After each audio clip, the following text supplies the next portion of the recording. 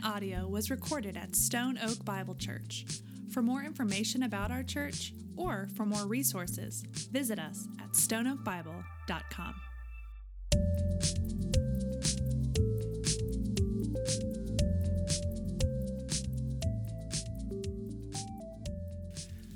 Let me ask you a question. How should a church gathering look? I mean, each week we come together here, and each week we do some things together, but does it really matter what we do in our gatherings? I mean, who decides on that? Just think, every church looks a little different. Every church that you go to looks a little different, but there are certain things that we all tend to share in common. Think about it. Some are big, some are smaller. Some are more serious, and some are more joyful. Some have facilities, and others are mobile. And although we are different, we do share in common the fact that we all gather. Think about this. Some have orchestras. Others have bands. Some have choirs and some are a cappella. Some are just straight up concerts and others are more communal sing-alongs. But although we are very different, we share in common the fact that we come together and we sing. Some preachers are highly entertaining. I mean, bouncing all over the stage. Some are a little more on the intellectual side where it's just, that was a seminary lecture. It's logical, it's wonderful. Some are a bit like listening to a counselor who loves you, right? And everywhere in between. Some are topical, some are expository. But although we look different, we all share in common the fact that we sit under preaching. Some churches take communion all the time. Others take it once a quarter, once a year. Some churches baptize in baptistries, others in lakes and others in rivers and others in pools and others even in troughs. You laugh because that's what we do. But although we all look different, we share in common the fact that we all come together and remember Jesus through communion and baptism together. So is there a right way? Is there a wrong way? Is there an order that we should kind of see as we gather as the church? And are there things that are out of bounds? This idea of order as the church gathers is one of the things that was first and foremost on Paul's mind as he wrote our letter in 1 Corinthians. We've seen it all throughout, and this morning we're going to continue to examine this. And as we continue, I think a little bit of context might help us here this morning. This church, as we've seen, it was young. It's about 3 years old. And just for some perspective, our church is a little less than 3 years old, but about our age. With one huge difference. I want you to imagine with me if the most mature believer among us was 3 years old in the faith. I want you to imagine with me that we didn't have the New Testament yet. I want you to imagine with me if none of us had any church experience whatsoever and we started a church together. More than that, I want you to imagine that the leader who started us is no longer with us and now we're relying on occasional letters from him to kind of show us what to do. Welcome to the church in Corinth. Just understanding that allows me to be a little more gracious with them, doesn't it? Here in our text today, though, Paul is going to speak directly to what's happening when this church was gathering. We're going to see, look, we don't have like a video footage of what was happening when this church was getting together. I wish we did. I think it would be highly entertaining. But what we can gather from this letter is that it was becoming chaotic. It was coming off the rails just a little bit. And what we've seen throughout this letter is that as it was coming off the rails, it was hindering the witness to the gospel, and it was not building up the church. And so Paul, getting reports that this young church is coming off the rails a little bit, is now speaking to kind of bring order. You're going to hear that word a lot this morning. Order back into these gatherings. And in so many cases, what Paul is doing is bringing just a little bit of common sense to their gatherings. Having said that, let's pick up with me in verse 26 of chapter 14. What then, brothers? When you come together, each has a hymn, a lesson, a revelation, a tongue, or an interpretation. Let all things be done for the building up. Pause. Paul says, look, everything that you do when you come together, everything that you do when you come together, let all things be done for the building up. And Paul includes in this list singing a hymn, a lesson, a revelation, a tongue, interpretation. Please hear me. This is not meant to be kind of an all-inclusive list of what the church should do when it gathers. And that's not Paul's point here. In fact, in other places, we see different lists. For example, where things like prayer, church should be praying, right? Where things like prayer, singing of other types of song, even the Lord's Supper.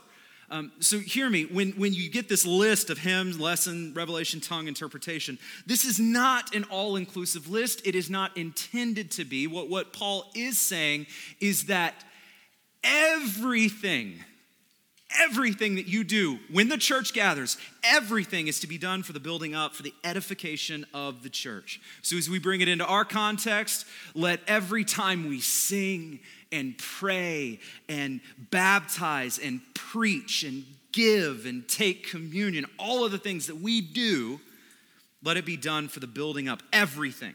Let it be done for the building up, for the edification of the church. Now, Paul is going to now speak to some specific instances that were going on in this church, in this young church. And again, so much of this is common sense. And I want to give us one clarification as we move in to this, especially if you are new with us this morning. Our time together is actually part 3 in our study in 1 Corinthians 14. So we've called this Prophecy, Tongues, and Order, parts 1, 2, and 3. And I say that for 2 reasons. One, I want to invite you, if you missed any previous messages, I want to invite you to take a listen.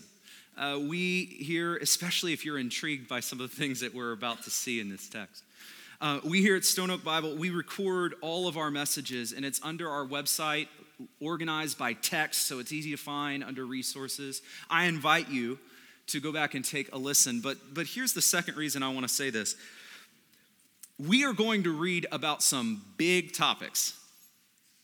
If you're new with us, we're about to read through some big topics, specifically tongues and prophecy. We're about to read about these things. And this morning, I just want to warn you, we are going to absolutely fly through them. And if you're new with us, you might be thinking, whoa, wait a second. You skipped some big things, right? And I get that. I encourage you to take a listen to the first 2 parts of this, because in part 1, we look specifically at prophecy. In chapter 14, part 2, we look specifically at tongues. I say this to tell you this, we're not skipping. So if you're new with us, we're not skipping over these things. Instead, this morning, what we're trying to do is focus on Paul's prominent point in this final section, which is order. Okay, order. So, having said that, let's look at verse 27 as Paul seeks to bring some order. If any speak in a tongue, let there be only 2 or 3 at most, and each in turn let someone interpret. But if there is no one to interpret, let each of them keep silent in church and speak to himself and to God. Verse 29, let 2 or 3 prophets speak, and let the others weigh what is said. If a revelation is made to another sitting there, let the first be silent. For you can all prophesy one by one, so that all may learn and all be encouraged. And the spirit of the prophets are subject to prophets. So Paul here, let's pause there, is bringing some order to chaos. And I want to say this again. This is common sense. What he's saying, everyone speak in turn. Any second grade teachers in the room would say, yeah, that's a rule in our room. This is common sense. Everyone speak in turn. Then he says, everyone speak in intelligible words. Weigh what is said. Order. He says, what is said must be brought under the weight of the prophets. That here is a reference to the scripture they had at that time. So in other words, what is said must not contradict scripture. But weigh what is said, carefully weigh what is said for the edification of the church. Again, order. Order, order. And again, it's repeated, the grand purpose. It is so all may learn and all be encouraged. In other words, for the building up, for the edification of the church. Now, this next verse is absolutely crucial. Verse 33, for God is not a God of confusion, but of peace. Hear me, this isn't a blanket statement verse. What I mean by that is any time that you are confused in life, don't run to the conclusion that God's not in this. You want some proof? Last week we looked at Genesis 11. We talked about Babel for a little bit. And what did God do in Genesis 11 in Babel? He came down and what? Confused the languages. He was very much in that. This is not a blanket statement of any time there's confusion, God's not in it, God's not in it. What this is saying is it is a specific reference to when the church gathers. When the church comes together and gathers, there is no confusion. And if there is, our God is not in that. Does that make sense? Paul says, look, I know a lot of things are being done in your gatherings, and I know a lot of things are being done in the name of the Lord, and I know a lot of things are extremely confusing. I want you to know God's not in that. Our God is a God of peace. God gives spiritual gifts to his people, not to create division and confusion, but God gives spiritual gifts to his people to glorify God and to edify the church. All the confusion, in other words, that's being done in the name of God, pause. God's not in that. Our God is a God of peace. Amen? Are you with me so far? Up to this point, here's what we've seen. God has an intended design for order and not for chaos. We've seen God has an intended design for the edification of the church, not for the division of the church. And we've seen our God as a God of peace and not confusion as the church comes together to call on the Lord. Up to this point, I hope you're tracking with me. And with that in mind, I want us to now look at the next two verses. I want to give a warning here. What we are about to read will most likely prompt a reaction. I love being a church that preaches through verse by verse by verse because we don't avoid difficult verses. We stand under the weight of Scripture. But having said that, this verse will most likely prompt a reaction in you. There will be many in this room who might bristle up a little bit at this. Here's what I ask you. Listen, as your pastor, let's have some patience as we walk through this. There may be some, and I actually know there are some in this room who have been hurt by the abuse and misapplication of this verse. And to you, listen, I ask for grace as we seek to walk through this together. There might be others of you who just want to call the elephant out in the room, and that is the fact that I am a male working through a very sensitive text that has often been used as a weapon by males. Trust me, as your pastor, as the one preaching this morning, I'm fully aware of that. And for you, I also ask for extra grace, because here's what I want to do. I want to be faithful and handle God's word. And I ask for extra grace as we do that together in these two verses. And as we step into this, I want to make one clarification for groundwork. Stating something that's obvious. God has a beautiful, intended design for humanity. God has a beautiful design for humanity. He has a wonderful design for both men and for women. And this design, hear me, leads us to human flourishing. Here's another way to say that. It is for our greatest good. His design is for our greatest good. And that order is not something that we as Christians need to hear and then shy away from and be embarrassed about. But God's design is something that we trust, something that we stand under. And hear me, but having said that, I am fully aware that throughout the years, as humanity marred in sin, we have struggled to live out God's perfect design. It started in the fall in Genesis. God, your design, no, we'll go our own way. And since then, it has just woven itself throughout human history. There is no doubt about this. And I want to call out two tendencies that will often arise as we approach a text like this: chauvinism and feminism. Both are really different sides of the same coin. Both either will segregate or degrade or elevate one of the sexes over the other. And the problem is that in many cases, I need you to hear me as we lay some groundwork. In many cases, both chauvinism and feminism have been Christianized and weaponized. Let me give you some easy examples for both of those cases. In cases where chauvinism has been Christianized and weaponized, there is this strange pull that we feel to go to texts that like this, and as I'm going to put before you here in a little bit, take them out of context, run to texts that deal with authority, male authority, submission of wives at home and in the church. We run to texts like these, and there's a pull to run to those, elevate them far above all of the other texts that call husbands to die sacrificially for their wives. Far above all the texts that call husbands to give themselves in all humility the way Christ gave himself for the church for their wives and elevating them. There's this tendency to elevate over the other, and that is a distortion, and church, that is an abuse. And again, trust me, I am fully aware of the harm left by this as I preach this today.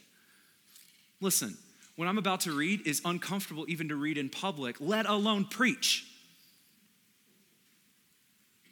Trust me, I'm aware of how chauvinism has been weaponized. The same side, there's other side of this, feminism has also been Christianized and weaponized in the church, and it has led us to come to many verses that deal with submission, that deal with authority, and say, nope, that was cultural.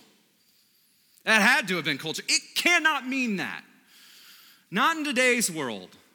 Not where authority has been so abused. All authority, especially male authority, that's just oppressive. It cannot mean that today. That was obviously cultural. For example, we come to texts like Timothy and Titus that deal with God's design for the office of elder in the church. And in that language, we see that it calls for male leadership and eldership. And a Christianized feminism says, no, it cannot mean that. That is oppressive. It must have been cultural. That was then, and this is now. Here's what happens. Instead of reading our culture through the lens of Scripture, we read the Scripture through the lens of our culture. Both are different sides of the same coin.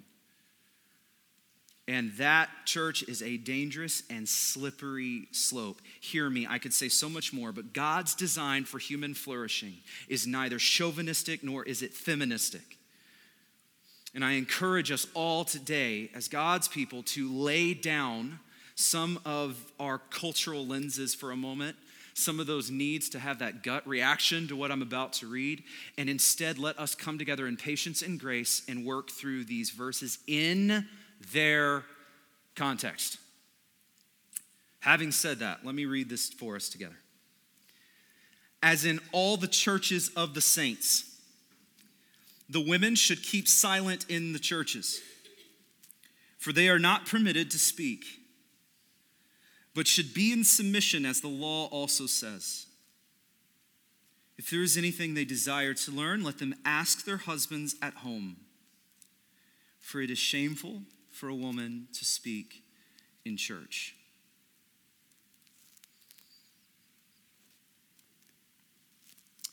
Now, we did it. We did it, church. We made it through. If all we had were verses 34 and 35, and that's it, that's all we had, those two verses alone, then we would be left with so much confusion about what this text could mean. But the fact is that these two verses are part of a larger context, and that larger context provides us with a defense against possible abuses. So let's unpack this together. There are a few really important contextual things that I want us to consider together. First, we know that Scripture will not contradict Scripture. Let me say this again. Scripture will not contradict other Scripture. In other words, if your interpretation of a certain Scripture runs you into clear conflict with another Scripture, stop. Something's off. Something is off with your interpretation, because Scripture will not contradict other Scripture. And I say that because it's important to realize what this verse does not mean. This text cannot mean that women are prohibited to talk in church. I'm just stating the obvious here. This text is not a prohibition against women being involved in corporate gatherings of the church. This is not an absolute ban of silence. We see clearly all throughout Scripture. I'll just hit a few New Testament passages for us. We see several places in Scripture that tell us that cannot mean, our text cannot mean that. I'll even start with our book that we're in 1 Corinthians. If you turn back to the left a few pages, you get to 1 Corinthians chapter 11. Here Paul is dealing with both men and women who are prophesying.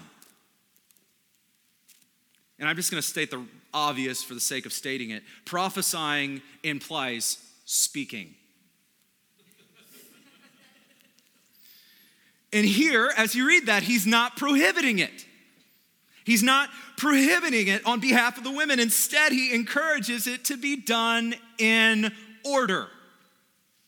In order. 1 Corinthians 11 assumes that all the gifts are given to all, and that these women in the church are using their God-given gifts, even such gifts, such as prophecy, that involve their speaking.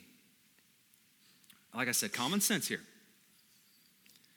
Other texts, we see godly women leadership, such as Priscilla, one of the earliest converts to Christianity in the early church, seen as a prominent leader, seen as a teacher in the early church.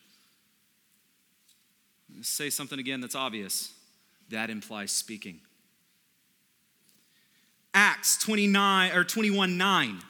Luke speaks about the daughters of Philip having the gift of prophecy. Acts 2 says that your sons and your daughters will prophesy, men and women both, speaking God's message to God's people. Here's the obvious reality here. Our text today cannot mean that women are prohibited to talk. It can't mean that, because the whole of Scripture has too much to say against that interpretation. So then, what does it mean? Let me give one more contextual issue here that I want us to work through. The word silent is always contextual. I want you to follow with me here. The word silent is a word that always has a context. To say it in another way, it's not a total call for all speech to be shut down. In fact, You already know this.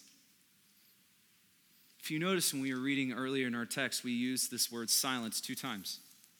Paul's already used it. And neither case implies absolute ban on speaking.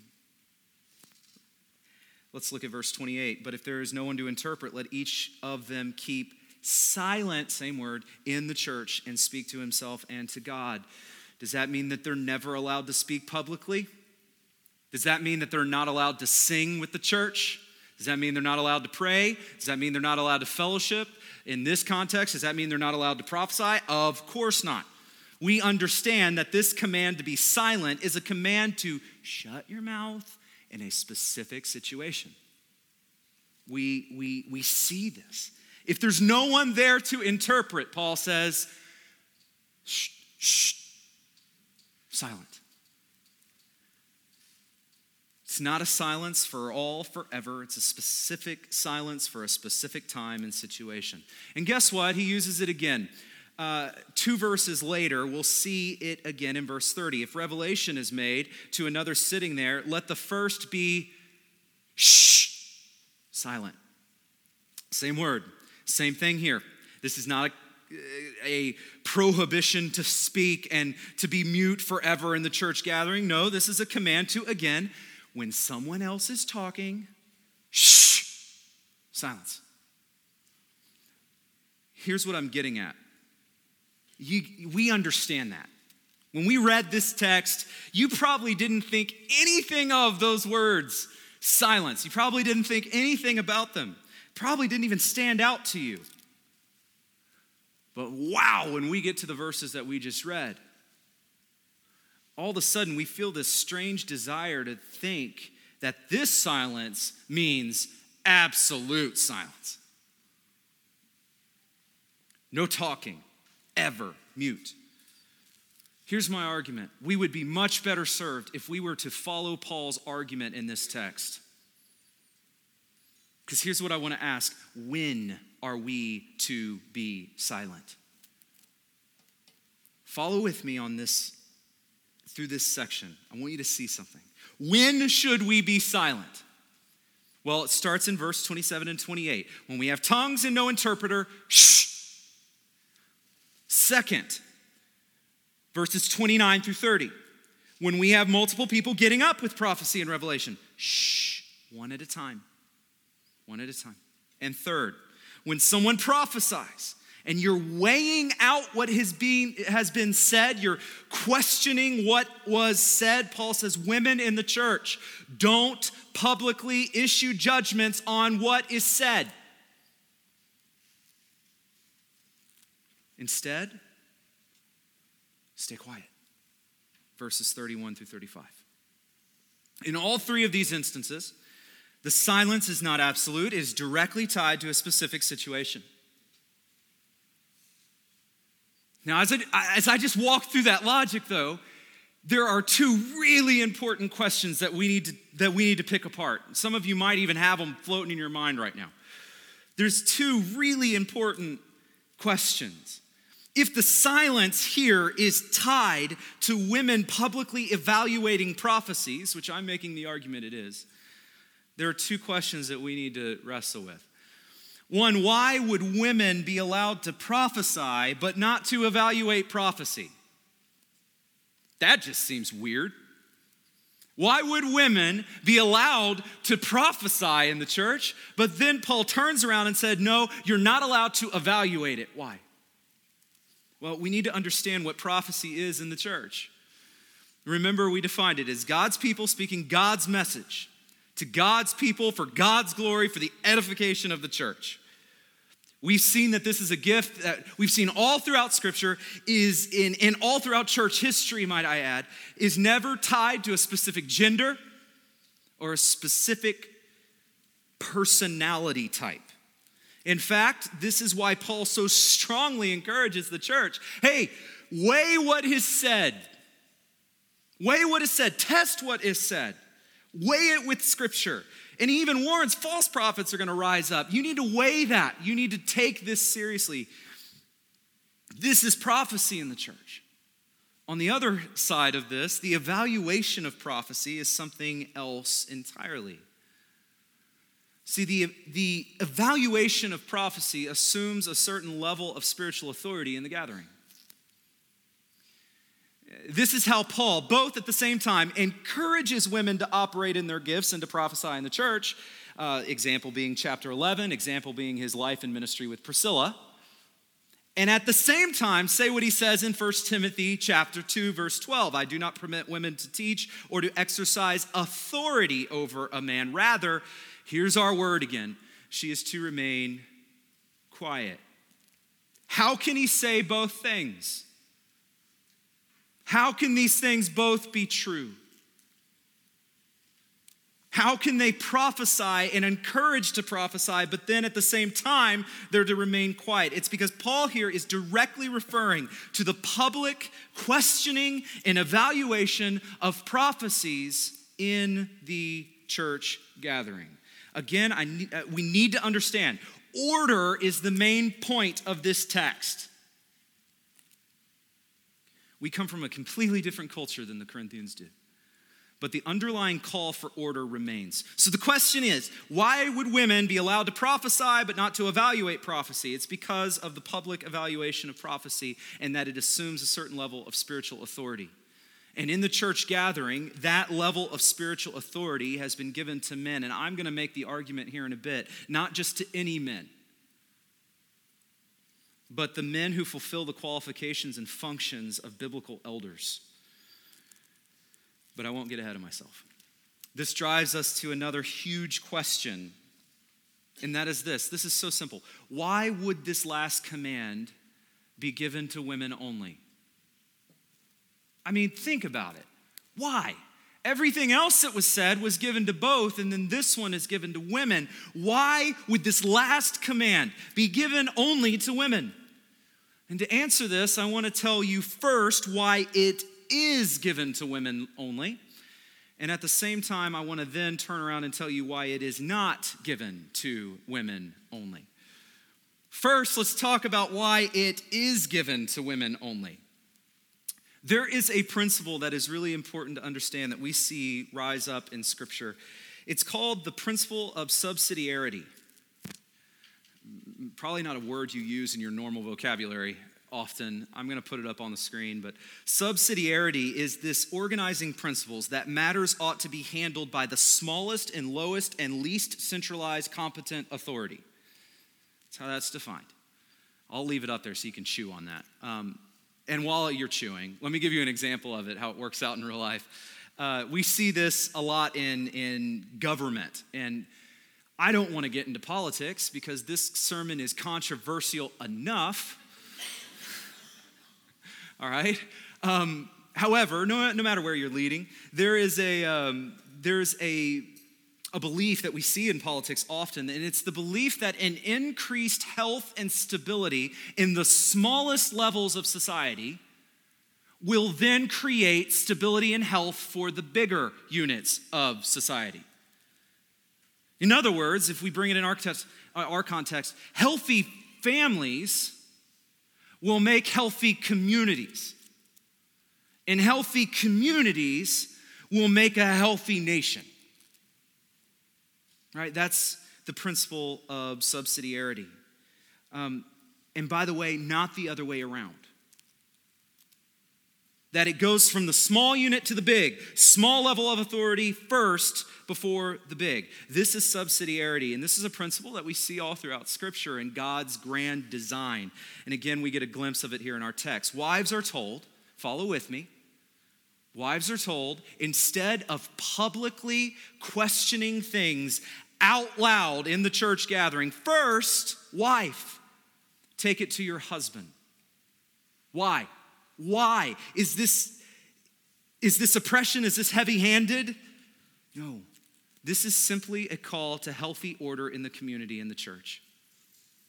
It strengthens the families, and by strengthening the family, the church family is then strengthened and brought into health. This is subsidiarity. And hear me, this is God's beautiful design for his people and his church. This is God's revealed order. This is why Paul uses the word shameful. If you notice that word in our text, it's shameful, not necessarily to the church, because what the woman said in Corinth could have been spot on. Like, that was heresy. It could be spot on. But it skips over some of the God-given authority that God has placed in the church for his order, for his beautiful design. It skips over some of God's given design. And therefore, it brings shame to the smaller unit, the husband, to the family. Does that make sense? We see the very similar argument and concerns in chapter 11 because, again, Paul is driving to order. He's driving to order. Now, listen, I want to shift a little bit and tell you why this is also not just to women here, specifically at Stone Oak Bible Church. The heart of this is order, and I want you to say it with me. Order. 1, 2, 3. One more time. 1, 2, 3. Order. Awesome. I'm not sure if you know this. I hope you know this. But here at Stone Oak Bible Church, we discourage an open public forum questioning of prophecy. This should be obvious. We discourage this regardless of your gender.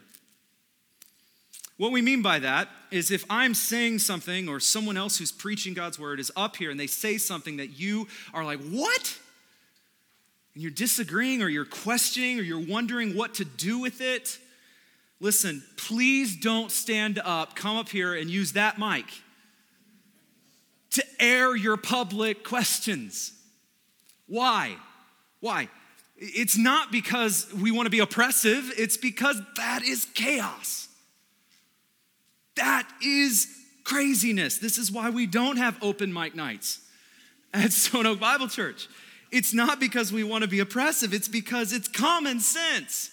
Men, women, boys, girls, that would be chaos. That would be chaos. I'll say it like this. Men, I want to talk to you because I've dealt a lot with women. Listen to this. Men, as you sit here and you hear God's word preached, do as the scripture says and weigh what you hear with scripture. And if you hear something that you're questioning or you disagree with, go to the spiritual authority in your life so that the church might be built up. It is about handling things in the right order for the good of the church. Women, as you sit in this room and you hear the word of God preached, do what the word tells you and weigh out, test what has been said.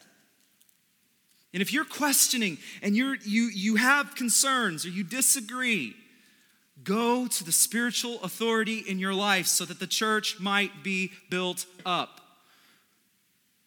Let's extend this out. Children, boys and girls, as you hear things said and you're questioning and you have questions, you disagree or you're confused, hear me. Weigh what you hear with scripture and then go to the spiritual authority in your life so that the church may be built up. Now, I would love certainly to talk to children about their questions and concern, but you know what I would much prefer? And what is much more aligned with what the scripture lays out for the church is that your kids go to the parents. Why? Because it's God's revealed and designed order. And when that happens in a healthy way, we function as a healthy church. Order.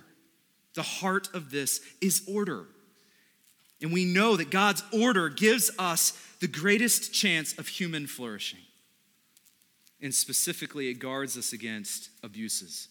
So Paul here is speaking directly to abuses in this church. And his heart for us is order. And here's the big message of the whole text that we just read. Order, then order, and order, so that the church may be built up. So when you have tongues and no interpreter, shh, because that works against order. Does not build up. When you have multiple people getting up and speaking, shh, one at a time, because that chaos works against church order. And it does not build up. When someone prophesies and the church is weighing what is said, questioning what is said, Paul gives seatbelts for the sake of order. And he says, ladies, don't grab the open mic. And I just want to add to this here at Stone Oak Bible, men, you don't either. Instead, this is huge, listen, let us all instead go to the spiritual authority that God has placed us in. Let us all go to the spiritual authority that God has placed us in, because again, this is his design. This is the greatest human flourishing. This is for our greatest good. In other words, church, don't you dare read this text and say, well, women aren't allowed to speak. I will find you. Because we have a whole host of scriptures that just tear that interpretation apart. This is order for the sake of the gospel. God's word reminds us that although authority has been abused and misused, it is not a dirty word for God's people. It is a blessing for God's people. Something we stand in. Because God's design for authority is something beautiful and healthy, and it's a wonderful gift for human flourishing. Now, as we close this chapter, I want to read a beautifully written quote. This actually comes from a woman in our church who will remain nameless. But wow, I believe this is going to edify us today. Listen to this, and I quote, "I will say as a woman, the tendency for me when reading these specific verses is to become defensive. Mostly because these verses can be used to fuel a long-standing abuse of male authority, both in and out of the church. Out of context, these verses seem oppressive, and it can be frustrating. However, it is not Paul's letters or Christianity or the gospel that is oppressive to women. It is sin. It is the fallen human tendency to take what is meant for good, in this case, male leadership, and abuse its purpose and design." Listen to this. "However, no one in all of human history has done more for women's rights than Jesus himself. He invested in the lives of women. He taught them, allowed them to follow him, initiated conversations with them, all things that were completely unheard of at that time. Women were the last at the cross and the first at the empty tomb. Not only did Jesus first appear to women after his resurrection, but he instructed them to tell the other disciples. In a time when a woman's testimony was useless, Jesus chose women to be the first to testify to the greatest moment in all of history." Listen to this. I think when approaching a text like this, it can be valuable to step back, look at Scripture as a whole, and take a deep breath before diving in. Whew. That right there is beautiful. So let's take a breath, consider the full weight of Scripture, and let's finish our text. Our text ends, verse 36. "Or was it from you that the word of God came? Or are you the only ones it has reached? If anyone thinks he's a prophet or spiritual, he should acknowledge the things that I am writing to you are a command of the Lord." Here he's validating his authority.